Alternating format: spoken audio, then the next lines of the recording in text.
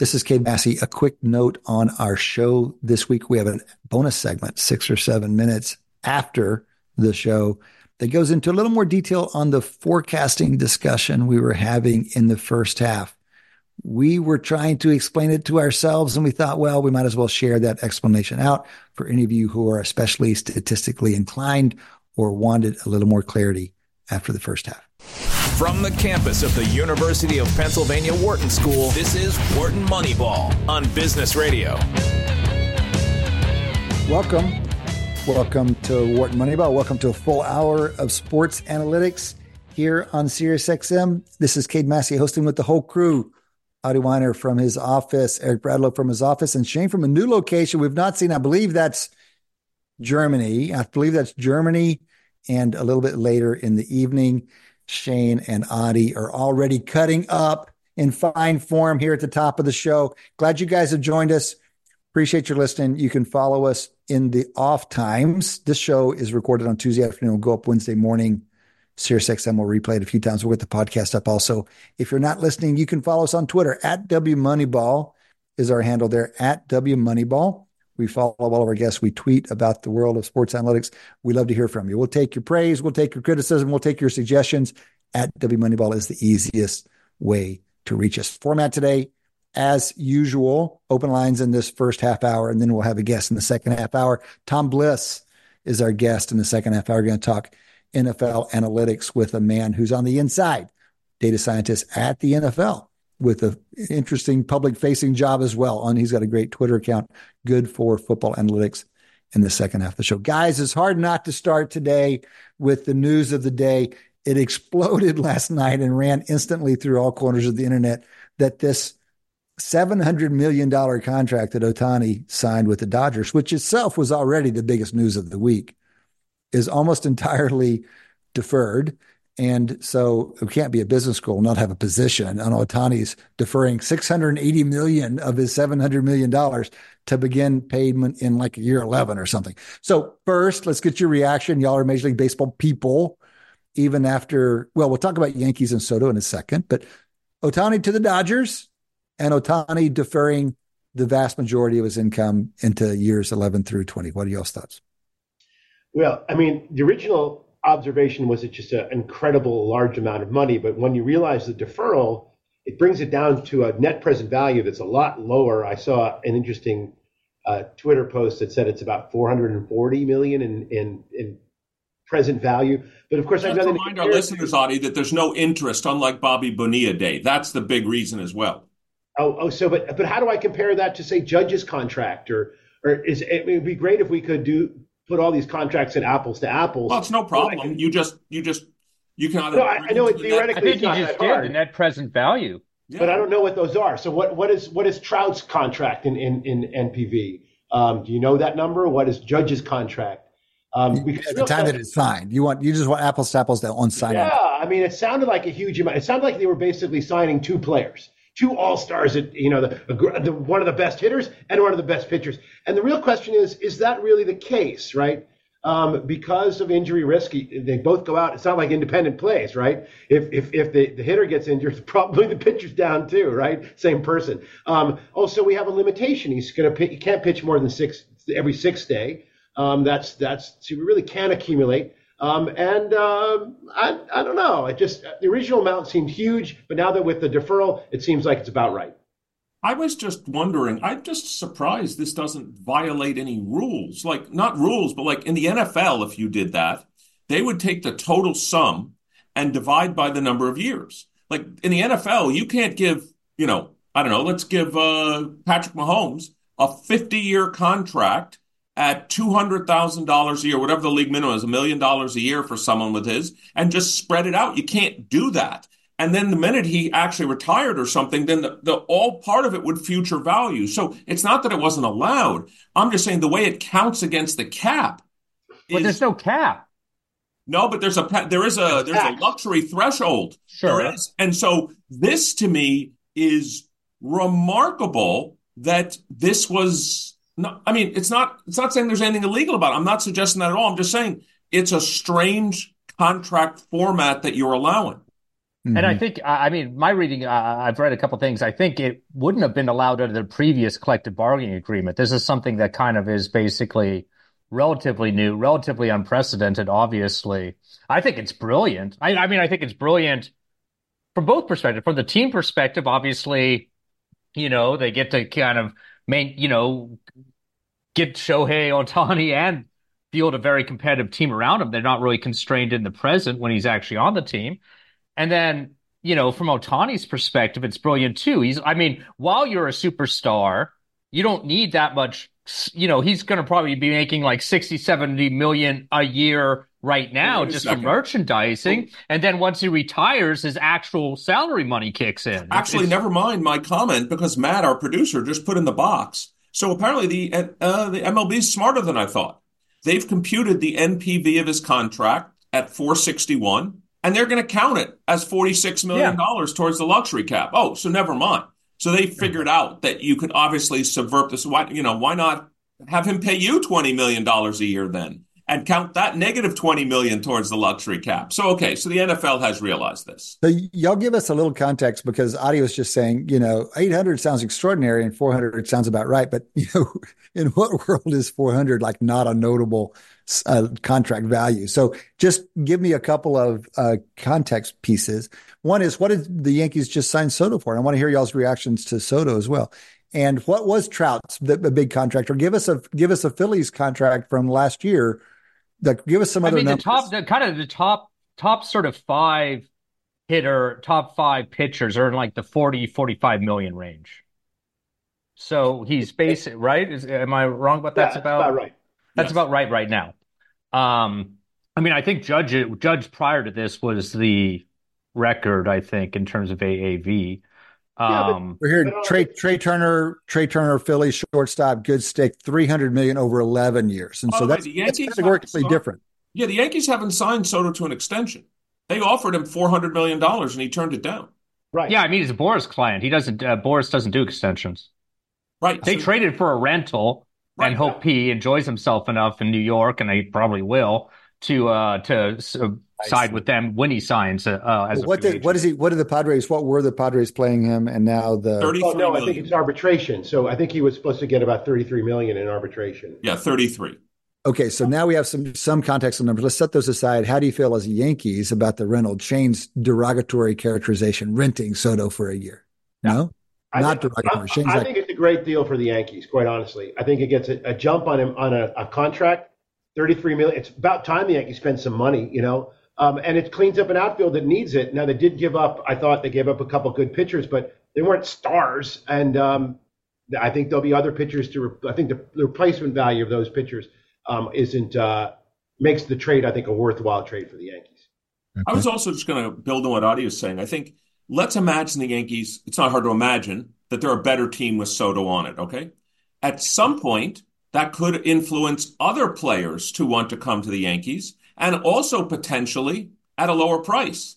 I mean, in some sense, if you want to be on a winning team, why not come to the Yankees? I'm just saying, Shane, Yankees haven't won a World Series. They've won one World Series in 23 years. If I wanted to go to a winning team right now, it's not obvious of all the teams I would pick, given the scrutiny and everything else, that I'll call it the ratio of dollars to angst, that the Yankees are the best call. Maybe if Soto helps now bring you over the top, now all of a sudden, I'll make it up. A player says, I'll take 28 million a year as opposed to 33 to be with the Yankees if the Yankees are actually going to win the World Series. I'm just commenting there could be collateral value that Soto could have that could make even signing him to I could say the same with Ohtani and the Dodgers, although they've been winning. You could say, you know what, his 461 could end up providing economic value to other players.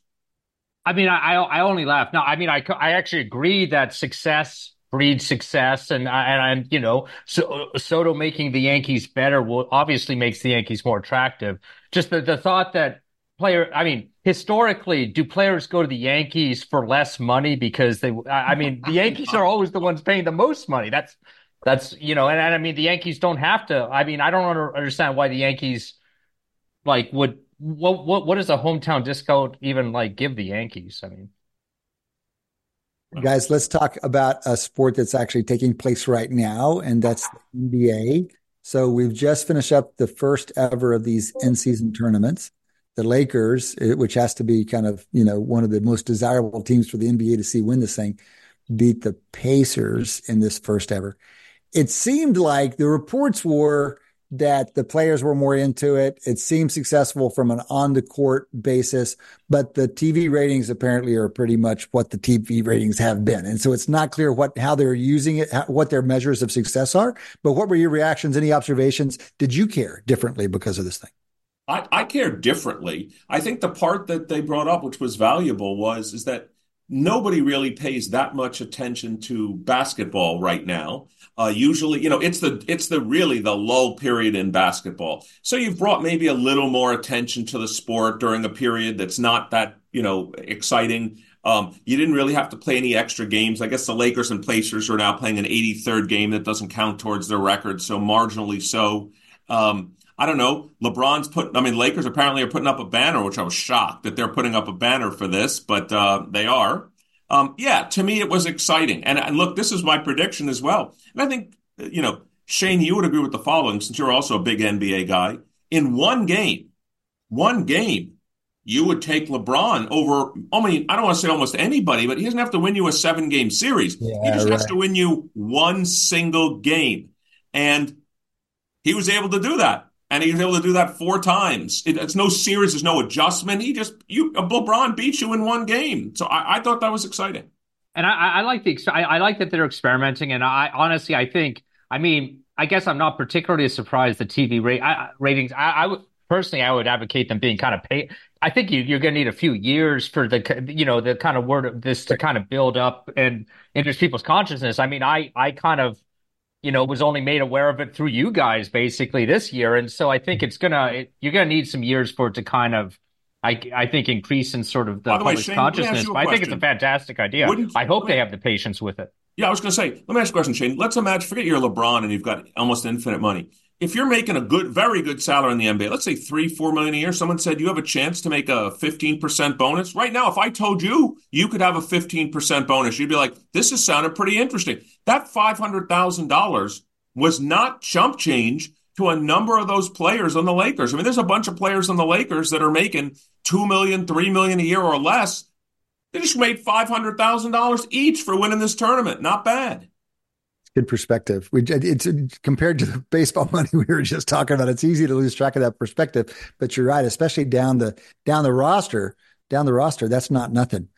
Guys, let's talk about the NFL. We are really getting into the interesting part of the season now, and I think this past weekend had some of the best storylines, more storylines it seems to me than almost any weekend of the year. Anything in particular jump out to you? I can tell you that I sure did enjoy the Ravens with a 76-yard walk-off punt return. I have watched so many stressful, painful root canal Ravens games that end up with pain.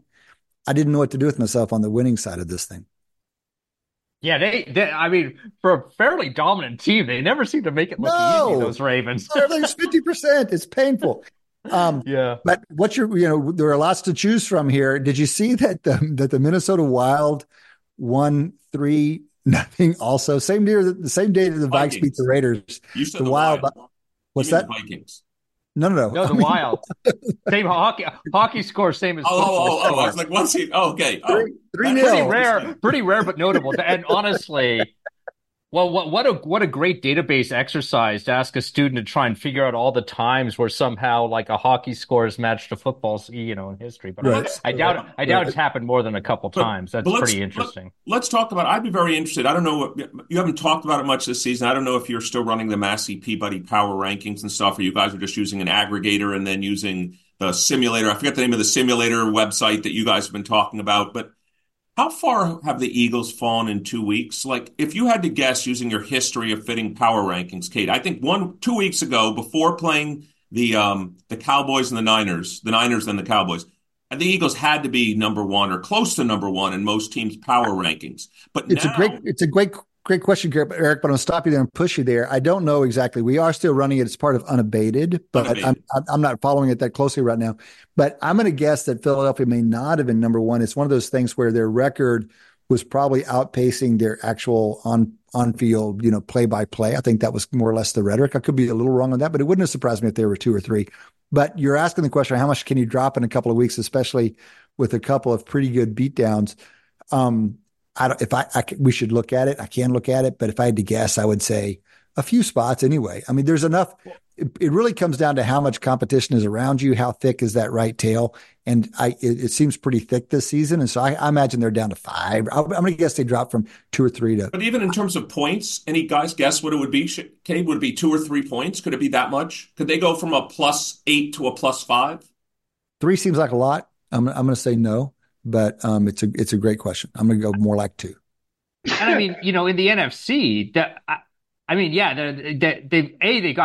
they got beat down in 2 weeks, but by 2 elite teams. That's a good drop point. Them from 1 in the NFC down to 3, but you wouldn't drop them further than that, would you? Power rankings all across all 32, so that you got to deal with the AFC teams up there as well. We're not talking about seeds. Sure, okay, yeah. Where are we? A different question, Shane. If I had asked you 2 weeks ago, what's the probability the Eagles might go to the Super Bowl? I think people would have said, I don't know, maybe even if they were using more of a power rank, maybe people were overinflating it at 10-1, but you probably would have said somewhere around, I don't know, let's call it 25 to 30%. Let's put equal probability on them, maybe San Francisco, maybe Dallas, all being roughly equal or something like that.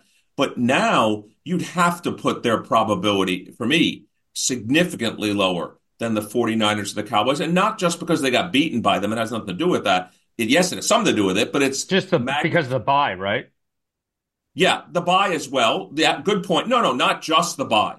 I would lower it from the bye as well as the fact that my perception of their ability in the right tail to beat the other 2 NFC teams in the right tail is lower than it was just 2 weeks ago. And to beat them both potentially.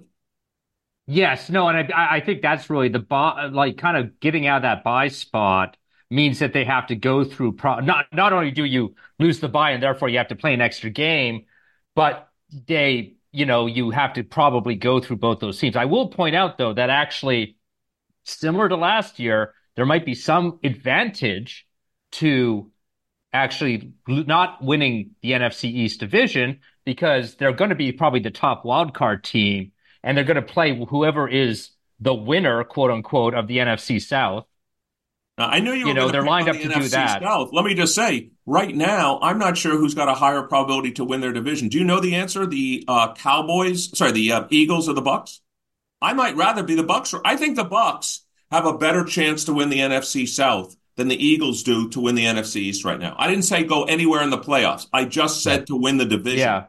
I'm just saying that you get to play. I mean, if you have the bad luck of losing the NFC East, you get to play the Bucks or whoever wins the NFC South. Then you get to play that's about the closest thing you could have to a bye. And then you get to play a 2-week rested San Francisco team, probably, which may not be any gift. But good point, well taken.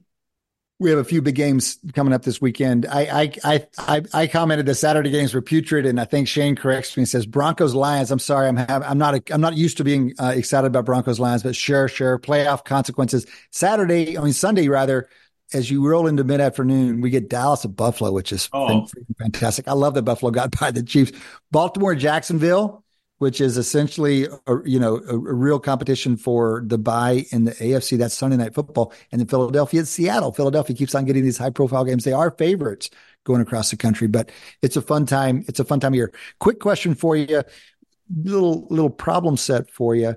There was an article this past week on The Athletic ranking NFL owners by their lifetime won-loss record. And this is a really interesting thing for us because these guys have very different tenures. Imagine Jerry Jones, who, I don't know, is at 30 plus years now versus say a Josh Harris, who's in his first season. And you're going to take all 32. You're going to say, hey, what matters is their record. And of course, other things might matter, but ultimately that is what matters. And they're going to rank them. They did. They just ranked them that way. We're always doing this kind of exercise because it's just good forecasting practice to shrink these kinds of rankings when you're trying to get a real bead on the truth. What's the truth here? Well, Like, what do you predict going forward is maybe the way to think about this. You've got these records. Fine. That's the past. How should we adjust for sample size? Essentially, we do this all the time at the beginning of the baseball season. We'll play baseball for a month and we'll say, okay, guys, this is what the records of these teams look like. What do we project they're going to be at the end of the season? And you're always shrinking, bringing down the teams that are really killing it with a small sample and bringing up the teams that are really dragging behind with a small sample. And the question's always, how do you shrink? And it's often the question of, okay, we're going to shrink it to 500, but then how much do we pull them? We're always questions like, how much do we pull them? Everybody's got some thoughts. Let's hear quickly what you're going to do with this exercise. All right, let me jump in first because I actually cover this in my class, my capstone class. If you go to Penn and you can take it, there's a couple of approaches. First of all, I'll point out straight away, not going to change the order. So shrinkage is going to keep everybody from the same order they're in from top to bottom. It's just going to push everybody together. I don't agree with that at all. That's not right. No, it can do that. Can do that. I can do that right if you have different sample sizes than the people who have very low. That's right. That's the only imagining reason all the owners all the owners have the same. They don't. Some of them have very few, and so you're going to shrink them all. There's a good way to do this, which is called empirical Bayes. And it essentially, it just works. It looks at how many observations you have, and it treats that as a binomial. Then it looks at the total spread in the win-loss percentages after factoring out the binomial, and it does that mathematically. And then what's residual is kind of the spread, the natural spread in quality. If there's anything left at all, by the way, could be almost nothing. And then that figures that, and then that helps you figure out how much to shrink. Okay, Adi, that was indecipherable in this quick period of time. It sounds important, and I need to understand it even, but we can't cover that statistic method in this quick talk. What we know, it's good to know that there is one.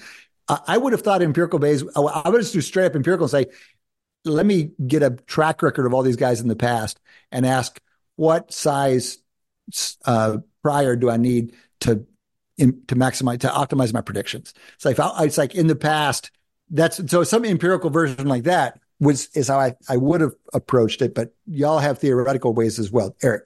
No. I was going to say the two approaches I thought of when you asked the question. One was Adi's, which is the standard approach, which is we think of it as a binomial, which is the observed games. The prior is this is a classic beta binomial model. I'm going to put a prior on the probability, right?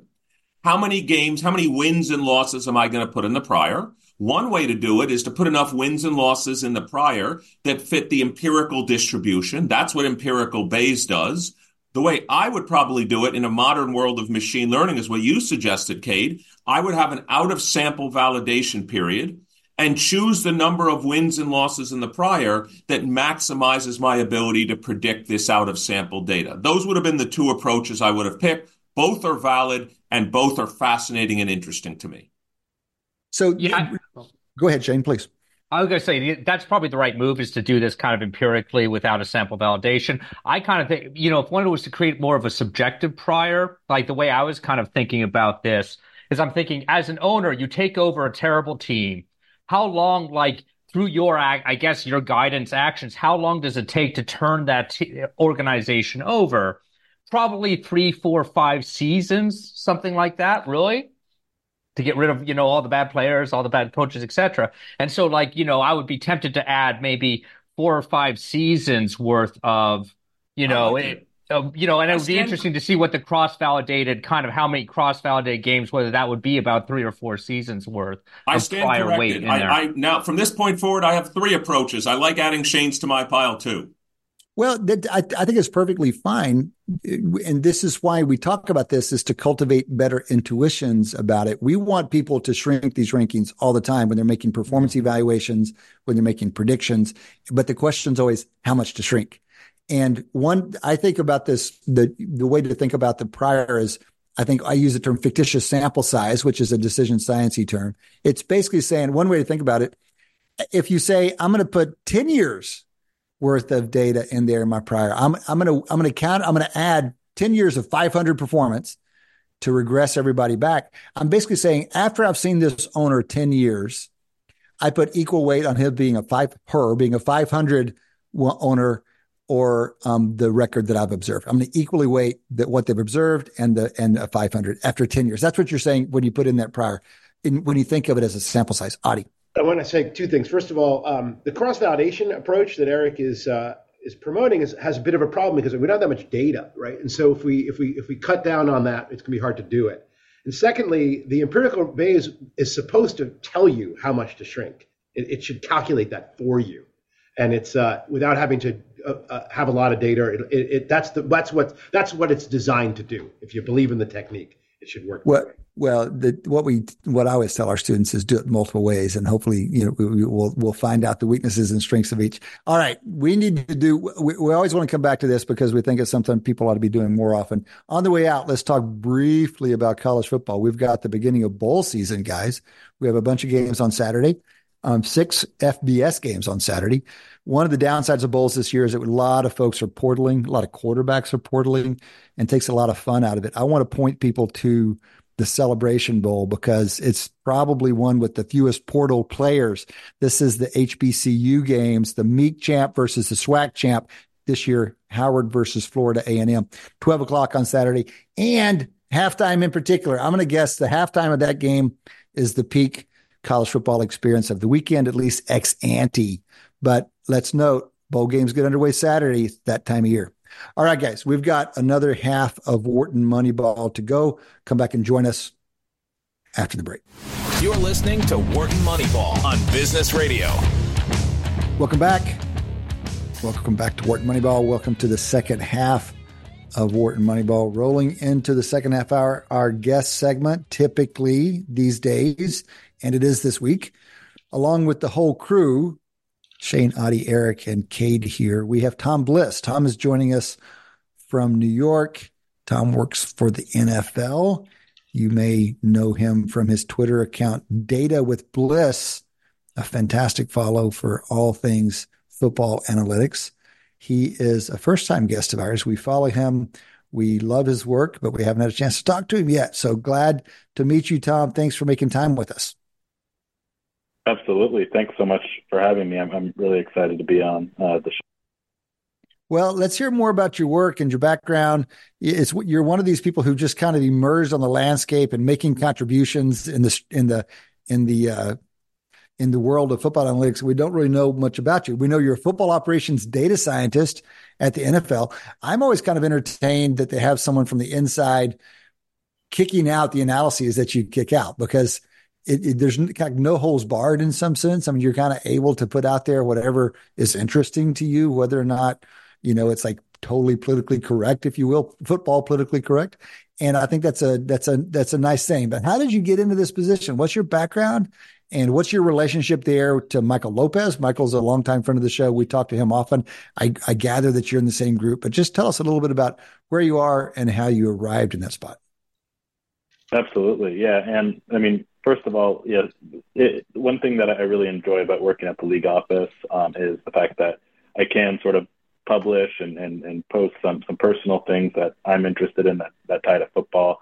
I'm not posting everything that we're working on, but yeah, I think it's cool that we get to share some of what we do behind the curtain. But yeah, so I've worked at the NFL league office for about 4 years now. I grew up in Oakland, California. I sort of fell in love with football, mostly because of my, at the time, hometown team, the Oakland Raiders. That got me really interested in the NFL.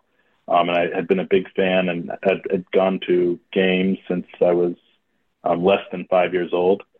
As I sort of grew up, I went to University of Wisconsin-Madison. I got a degree in physics. I always had a math brain. I always was interested in math, and that's kind of what got me to want to study data science, which I did at Columbia for my master's. From there, I interned at the NFL league office, and then had an opportunity to return. And now I'm here working full-time, and I absolutely love it. Football is my biggest passion. And I mean, I'm also always a big math and statistics nerd, so it really worked out that this opportunity came together, and I work directly with Michael Lopez, who's also great and a great person to work with. And yeah, I'm sure all you know that.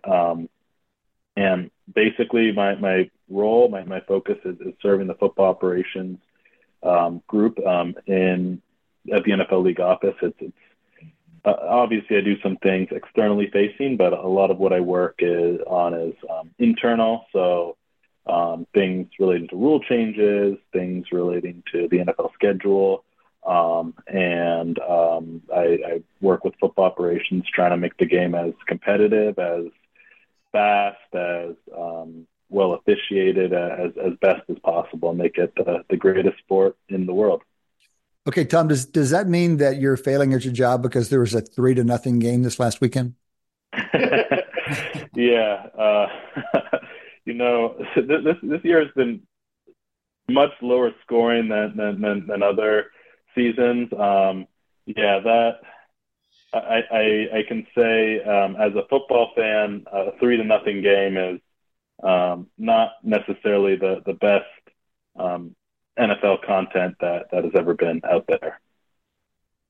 Well, not only was it 3-0 on your watch, but it involved your beloved Raiders as well. So I think we've heard enough from Bliss. I think we know what that's all about. Well, listen, can you give us some insight? So we know that we get the external view. You talk about the internal view.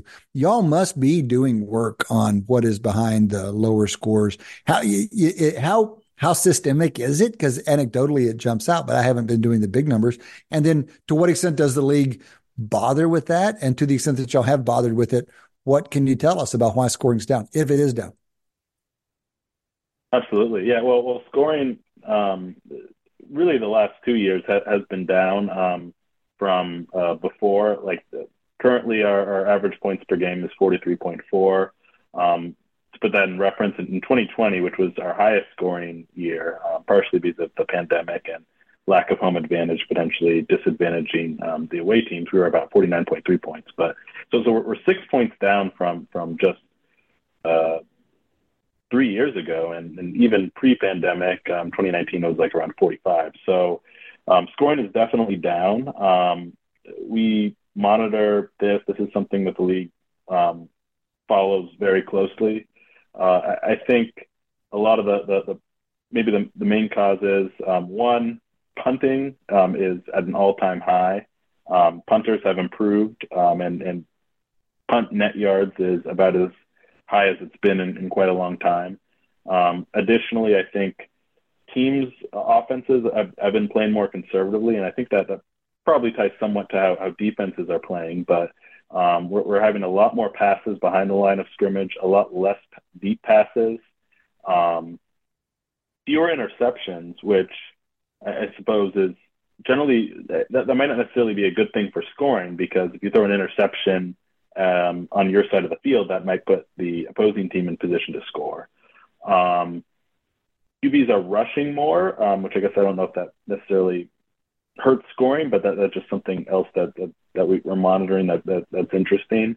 And I mean, I guess with all this, third and fourth and medium and long conversion rates are way down. So it's obviously never just one thing whenever you're solving a data problem, but I think with scoring, it's a lot of things. And I think there's a lot of long drives, and as opposed to, like, there are less drives per game. And yeah, and obviously another part of it is we've had some significant QB injuries this year too, right, which can tie to it. Man, I mean, that was going to be my point, is that it seems like maybe 2/3 of the teams are on their backup quarterback at this point. So I guess putting that in the form of a question, is it true that, we're seeing unprecedented levels, I guess, of quarterback replacement or quarterback injury? And why is that, given that obviously the league's made so many moves over the last few years to try and improve the safety of quarterbacks? Yeah, the second part's a really difficult question. I wouldn't say my focus is on the health and safety, but I will say I don't have the number offhand, but I think since 2017 we were probably have the most amount of like sort of backup quarterbacks starting. I know, 2020 and 2021 we had a lot of backups, just a lot of quarterbacks played generally. That was partially due to the pandemic, but ignoring those years, I'm assuming we've got to be pretty high. And yeah, I think definitely that has an effect on scoring. Yes, so Tom, I wanted to ask you, how do you go as someone that's, trained in, as you said, math to start with physics and then data science? How do you go from, I'll call it predictive models to policy? Because I would imagine that part of what you do at the NFL is to come up with policies. Like imagine you guys wanted to increase scoring. Well, there's an infinite number of things you could do. You have models that can Yeah. give you predictions and maybe even run counterfactuals that would say this is what would happen if we were to do this. But how do you do that? Because that's what many of our listeners want to do. They want to take statistical models and translate it into policies that their firm is going to do better. Yeah, no, that's a great question. And I have an example, might not necessarily tie to scoring, but I think this is something that everyone would find interesting. But I'm sure everyone remembers the Bills Chiefs overtime game in 2021, which sort of got the conversation on a potential revised overtime. So the overtime rule, which is the new one, prior to the 2021 sort of change, overtime rule was in the postseason, if the first team gets the ball and scores a touchdown, they win. If they score a field goal, the other team has a chance. And if they don't score, then it's sudden death. So the new rule change, which was made immediately after the 2021 season for the 2022 postseason, although it didn't necessarily we didn't see any postseason overtime games last year, unfortunately, so we didn't get to see it in action. But the new rule is now if the first team scores a touchdown, the second team has an opportunity to match that score, and after that, then we go to sudden death, as opposed to a team being able to just score a touchdown and ending it. We were very much involved in that rule change, and what we did was. And it was an interesting problem because we wanted to sort of create a rule that describes create a new sort of state in the game, let's say, that we had never seen before, where a team needs to score a touchdown, and if they turn the ball over, they lose immediately. Even just the second the ball's intercepted, the game is over, they lose, and they have infinite time. So it's a situation that doesn't necessarily exist.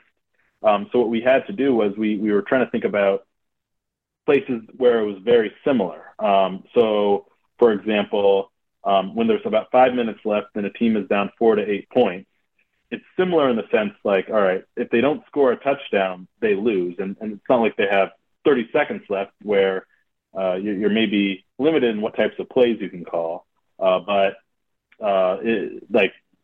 We sort of sampled from a distribution of plays in that situation, down 4 to 8, with a 5 or less minutes left.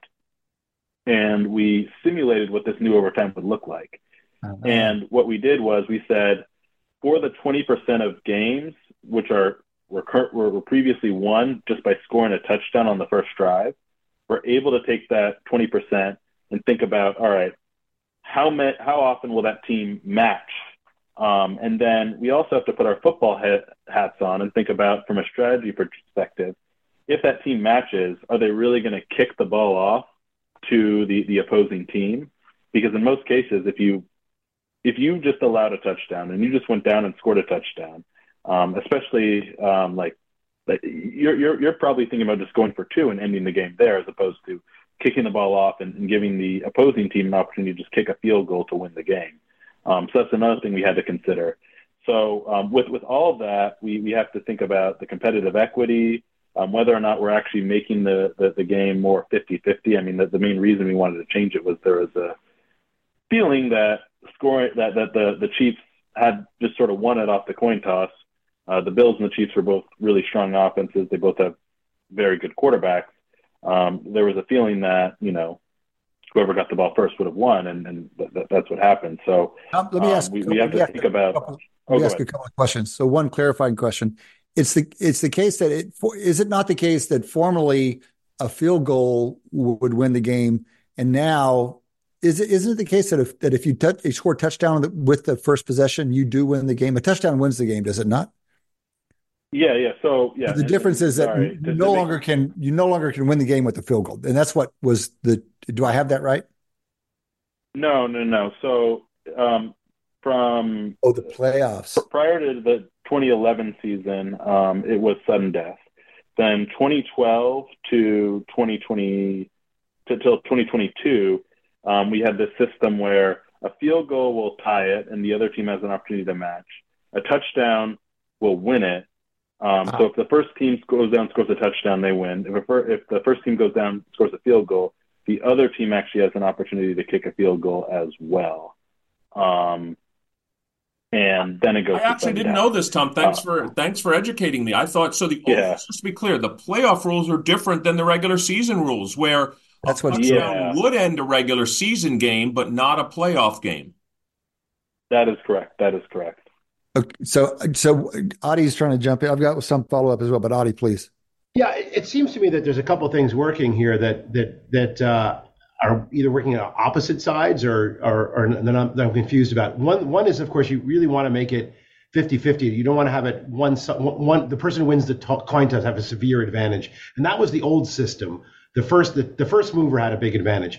I thought that when the current system, it kind of leveled it out. It was 50-50. I don't know if that's actually known or that's just observational. And my second thing is, for playoffs, why don't you just play a full quarter? What's with the overtime, sudden death stuff? Just play of some fixed amount of time until whoever wins.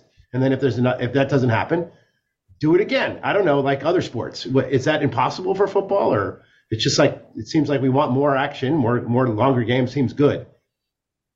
Is that not possible? No, that's a good question. I mean, to answer your second question, the primary concern with just playing a quarter is part of it is injury and pace of play. Every NFL play, there's a chance for an injury, and if you play a full quarter, that's you're just increasing that drastically versus a system in which the game can end at just based on what happens in the game. And even a quarter might not necessarily be the most even system, just because Team A gets the ball first, scores a touchdown. Team B gets the ball. Now Team A is getting the ball back with, let's say, 5 minutes left, and they have a good chance to get the last possession. So even just playing a quarter won't be the most even. And to answer the first question, the new system is better. It's closer to 50-50 than, or at least that's what we project. We obviously haven't seen it in the playoffs yet. I guess to be clear, there's three systems.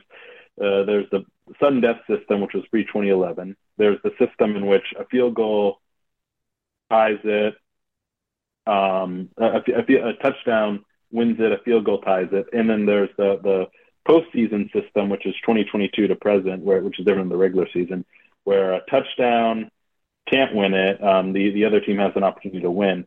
Each of these systems, I think, is getting closer to 50-50, but it's still not 50-50. The issue is still Team A scores a touchdown or a field goal. Team B scores a touchdown or a field goal. Now Team A gets the ball back, sudden death. And it's still an advantage for Team A. So it's difficult. There isn't, and there were a lot of proposals for overtime, especially after that Bills-Chiefs game. There isn't really a perfect system that makes it totally even, just because of the nature of the sport, where one team gets a chance, the other team gets a chance. Maybe you could argue the college football, but then there's the first mover's advantage. Yeah, for sure. Well, what's neat about the story, though, is that you guys are involved in the discussion, that it's a data-informed discussion. It's not just strictly opinions and politics, which in many cases it would be. So that just hearing the fact that y'all are involved and they're using simulations and y'all are trying to project to make this as fair as possible is cool. Let's talk about a different thing that you kick out. You maintain an NFL luck dashboard. And one of the things I love about this is you're making quite plain a key feature of the football analytics, and that is, let's understand where luck is involved, and it can have a huge influence on a game, but it shouldn't have much to do with how we predict future will perform. And so you just do this. You keep a running tab on this thing. You've got one, I think it just came out today or yesterday, each week, and you rack up the total, games won or lost, percentages won or lost. This is the product of having a good win probability model.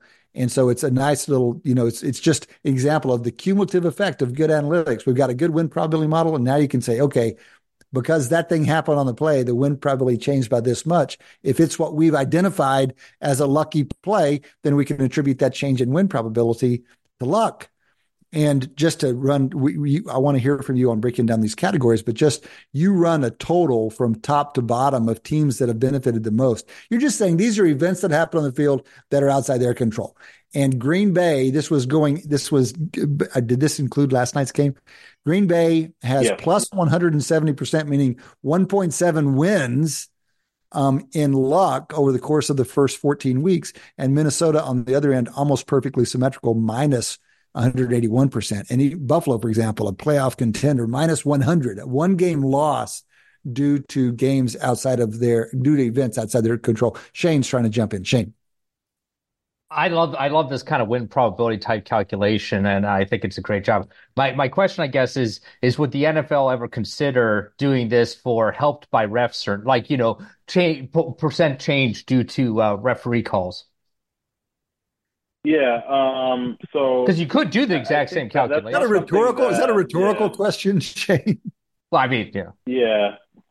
That's certainly not something the NFL would publicize, just because that's an area that is very sensitive and obviously gets a lot of scrutiny. So yeah, I don't think that's something that we would do. But to talk more about the luck dashboard, it was something that Michael Lopez and I thought about, and the goal is just to think about things like a dropped interception, where if your opponent is dropping interceptions, you keep throwing it right to them, and they drop it every time.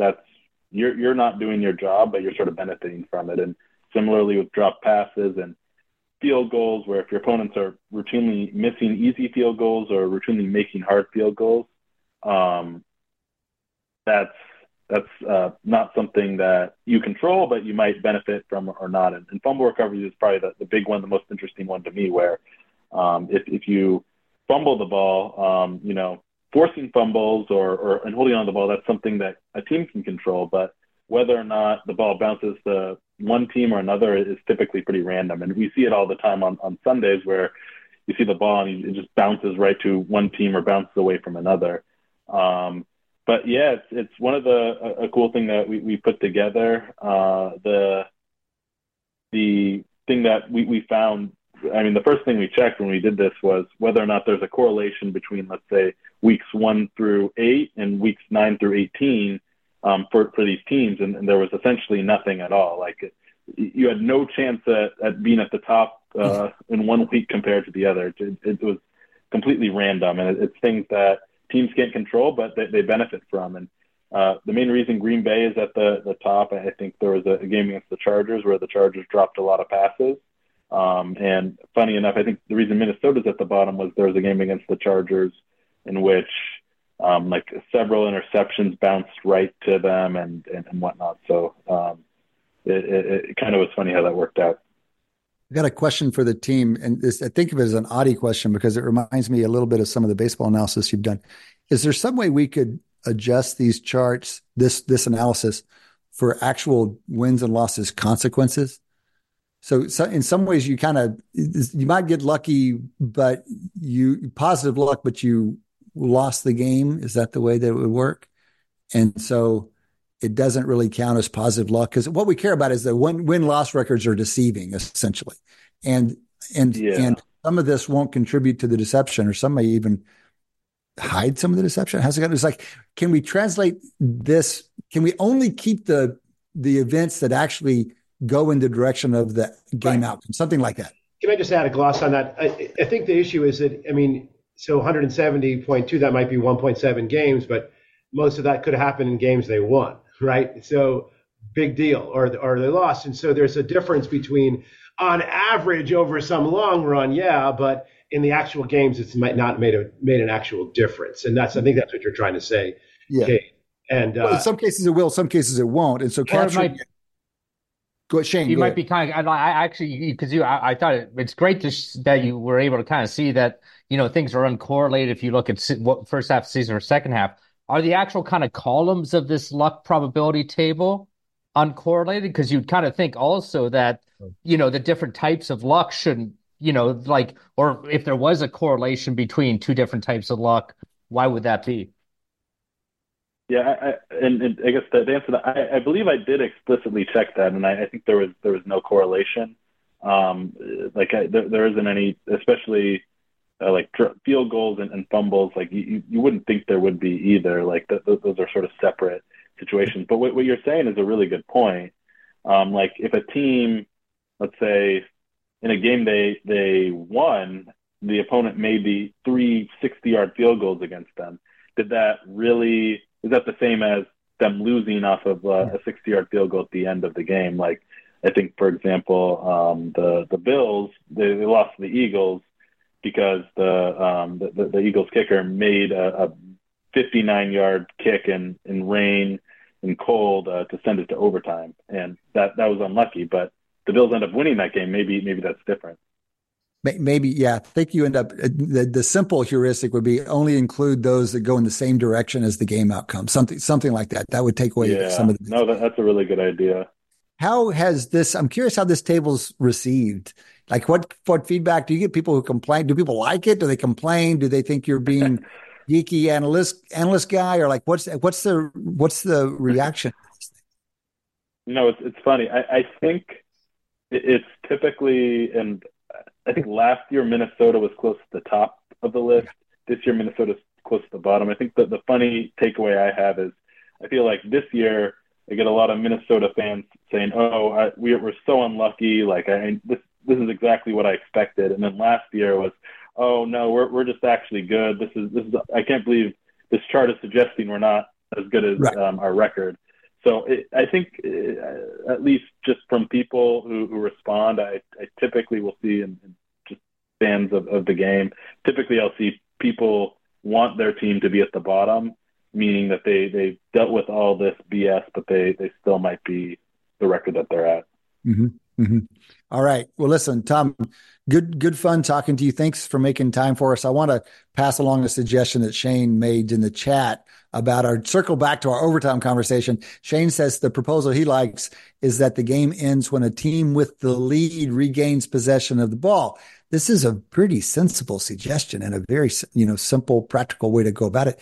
It seems to me. Let's not go back to it. No, we've talked enough about this thing. We got to go. Let's let Tom go. Tom, thanks for the time, man. Keep up the great work. We love following you.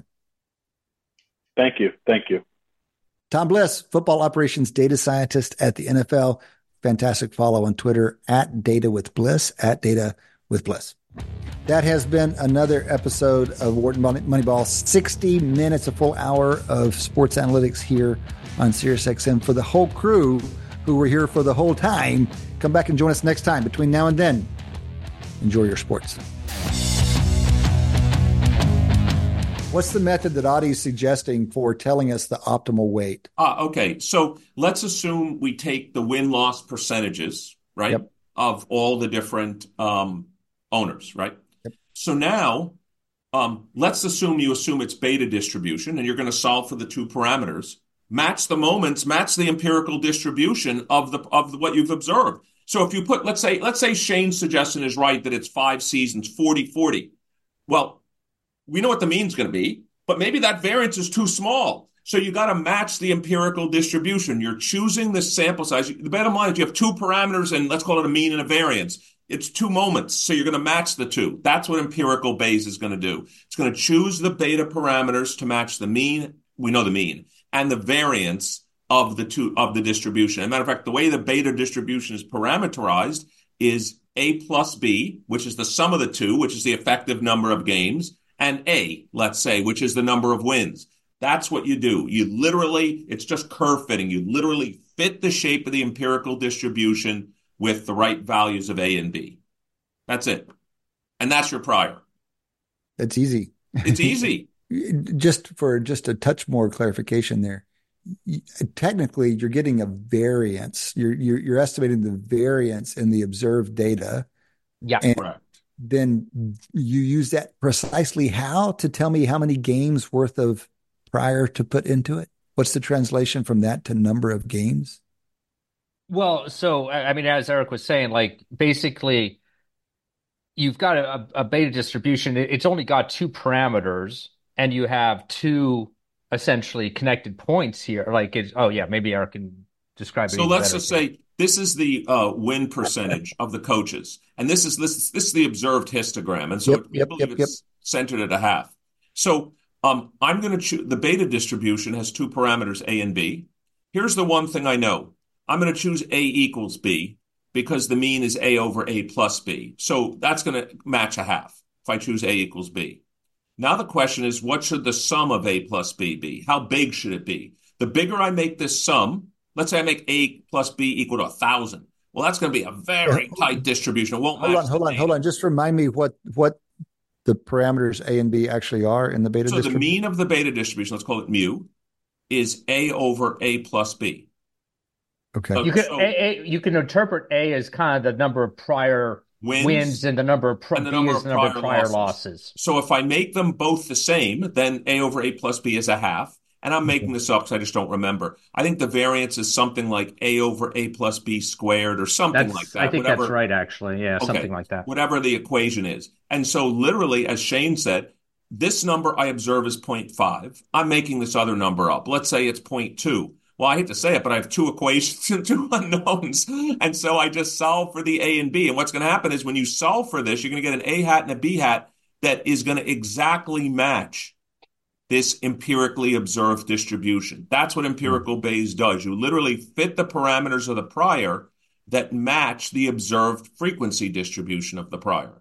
Okay. And that's going to give you and you're saying that's the prior. So that I'm literally then going to assume that the prior on P is beta, and this is the non-Bayesian part of it, A hat and B hat. And this is why Bayesians don't love empirical Bayes, because we, as Shane and I didn't learn to stick hat things into priors, but that's what it means to say something's empirical Bayes. I'm going to use the data instead of us, Shane and I would put priors on A and B and we'd grind out the whole thing. But no, an empirical Bayesian is going to find out the best estimate of A and B that matches the data and then stick it in and assume it's true for the rest of their life. And then the nice thing is that now, let's say we observe Coach Jensen, who's got X wins and Y losses. Well, then his total number of wins is X plus A hat.